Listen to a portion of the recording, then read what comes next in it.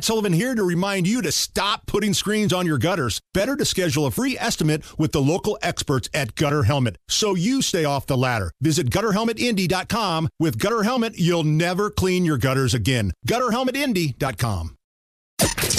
You're listening to the Hammer and Nigel Show. Hey, Tony! Hey, Tony! Hey! Pretty boy.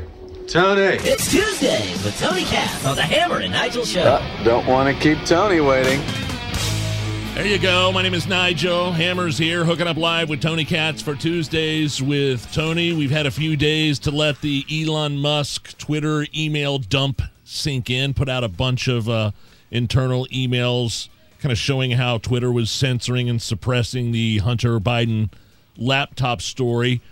What did you think? Is it news? I mean, it's obviously news. Is it a big news? The White House is brushing it off as a distraction, Tony. What are your thoughts? I don't care what Cringe Jean-Pierre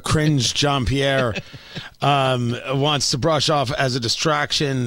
This is who they are. To know, of course, for a fact that Hunter Biden was trading on the family name. I mean, that's extremely important stuff.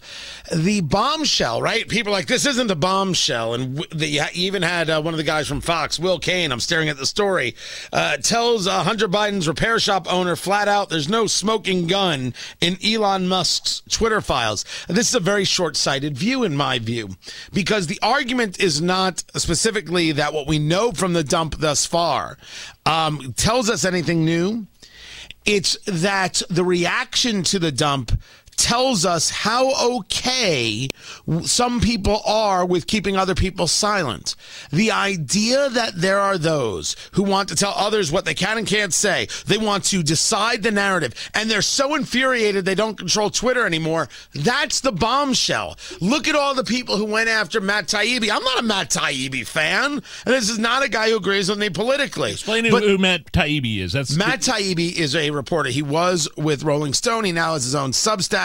And he is the guy Elon Musk gave the information to, all these internal documents, and said, hey, put out the story. And he's the guy who coined it, the Twitter files, and was then putting out the piece by piece, the play-by-play of what it is that he saw. And you had people from MSNBC and from the New York Times and others going after Matt Taibbi, all with the same talking points. I can't believe Taibbi is doing PR for the richest man in the world. Everybody, PR, richest man in the world. Oh, they all said it. Yeah, this was their attack. This was their talking points. This was like bringing back journalists. This was the strategy. That's the bombshell. Look at what they're willing to do to a guy for reporting on a story, because some stories just aren't worth reporting on. They want to decide what journalism is. They want to decide what the narrative is, and they are more than willing to be okay with the idea that there are some things you should never hear. So where do we go from here? What would you like to see happen next? Because when this story broke toward the end of our show last Friday, Tony, I looked at Nigel and said, okay, it's out there in the open, but this is stuff we already knew. A lot of people already knew this stuff was going out, but now that it's out there in the open, where do we want to go from here? I don't know if I understand the question. And well, is anybody going to answer for this? I mean, right. Is there going to be investigations? Is somebody going to have their feet held to the fire here? Do you expect Washington or any lawmakers to get involved in saying, hey, this is a big deal. You censored a story right before an election. Maybe it shaped an election. This has to be talked about publicly. So a couple of things within this. First, anybody who says, well, Trump was president, so it wasn't government involvement, is what's known as a sophist. And that argument of, well, if Biden's, was just a candidate, it's not like government controlled. The Democratic Party could decide what gets said on Twitter. If that's okay by you, you're a disgusting human being and there's a place in hell for you. So we understand each other. Not only will I tell you that nose to nose, I'll tell it to your sister and your mother and a cop and a judge. There is a place in hell for someone who says it's totally fine for a political party to tell a social media platform what to talk about and what not to talk about. Will there be anything legal that comes from this? Well, of course not. The only legal things we're seeing is the lawsuits possible against Elon Musk because he took away the left's favorite toy. Yeah. You'll see that the federal government is now going after Elon Musk for this concept he has called Neuralink, which is about some really freaky stuff about implanting chips in your head. Count me out right there. But there's nothing else to come of it. What has to come of it is the next dump of data. You see, saying that this was no big deal, saying that this was boring, saying it wasn't a bombshell is to try and downplay other things that Elon Musk might dump. And my answer is dump more. Dump it all. And don't dump it on a Friday like you're taking out the trash. Dump it on a Tuesday at 3 p.m. so it leads the news hours. Force people into it. I want to see more of the level of evil of this political group known as the Progressives, mainly because, not that I expect them to change, I want to see the right learn that, oh, maybe you really do have to fight, and you got to fight hard. Yeah. And that's what matters. And I feel like Biden's throwing it in our face. I mean, Hunter Biden is still at the White House. He was at some state dinner the other night, and I think he was at the Kennedy Center Honors. And it's almost like Joe Biden, the president, is saying, giving us the big middle finger. Hey, yeah, guess what? All this stuff is all fine and good. I'm still the president. I'm still here. And I think that's what the real story is. But I mean, that's his son. If his son's hanging out with his dad, his son's hanging out with his dad. He shouldn't be anywhere near the White House, though. Should he? You're acting, Nigel, like these people have shame. You're right. You're totally right. If you want to argue that Trump had no shame, you're totally fine with doing it. If you don't also argue that Biden has no shame, that's the kind of whore you are. I don't know what to tell you. I don't think. And Tony, bringing it back to what you said earlier, he just called me a whore. He just called me a whore. I am all in for another dump. And I believe Barry Weiss is another reporter that's got some information from Elon Musk. I'm here for that. But ultimately, do you think the Republicans have enough hair on their peaches to fight back? You mentioned fighting back earlier. It's never really been a strong suit of the Republican Party to fight back against this kind of stuff. No, they are weak in that regard, but this is different because while Elon Musk is not a Republican, not a conservative by any stretch as I would view it, look at now what his purchase of Twitter has allowed. It has allowed for a more open conversation to take place.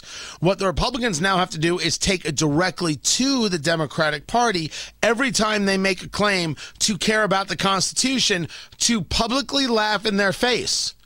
And every time that they claim to be a party that's upholding the Republic and upholding democracy, to laugh in their face. And they have to be personal about it. And they have to be aggressive about it. I would rather focus on policy, if you're asking me what matters to me.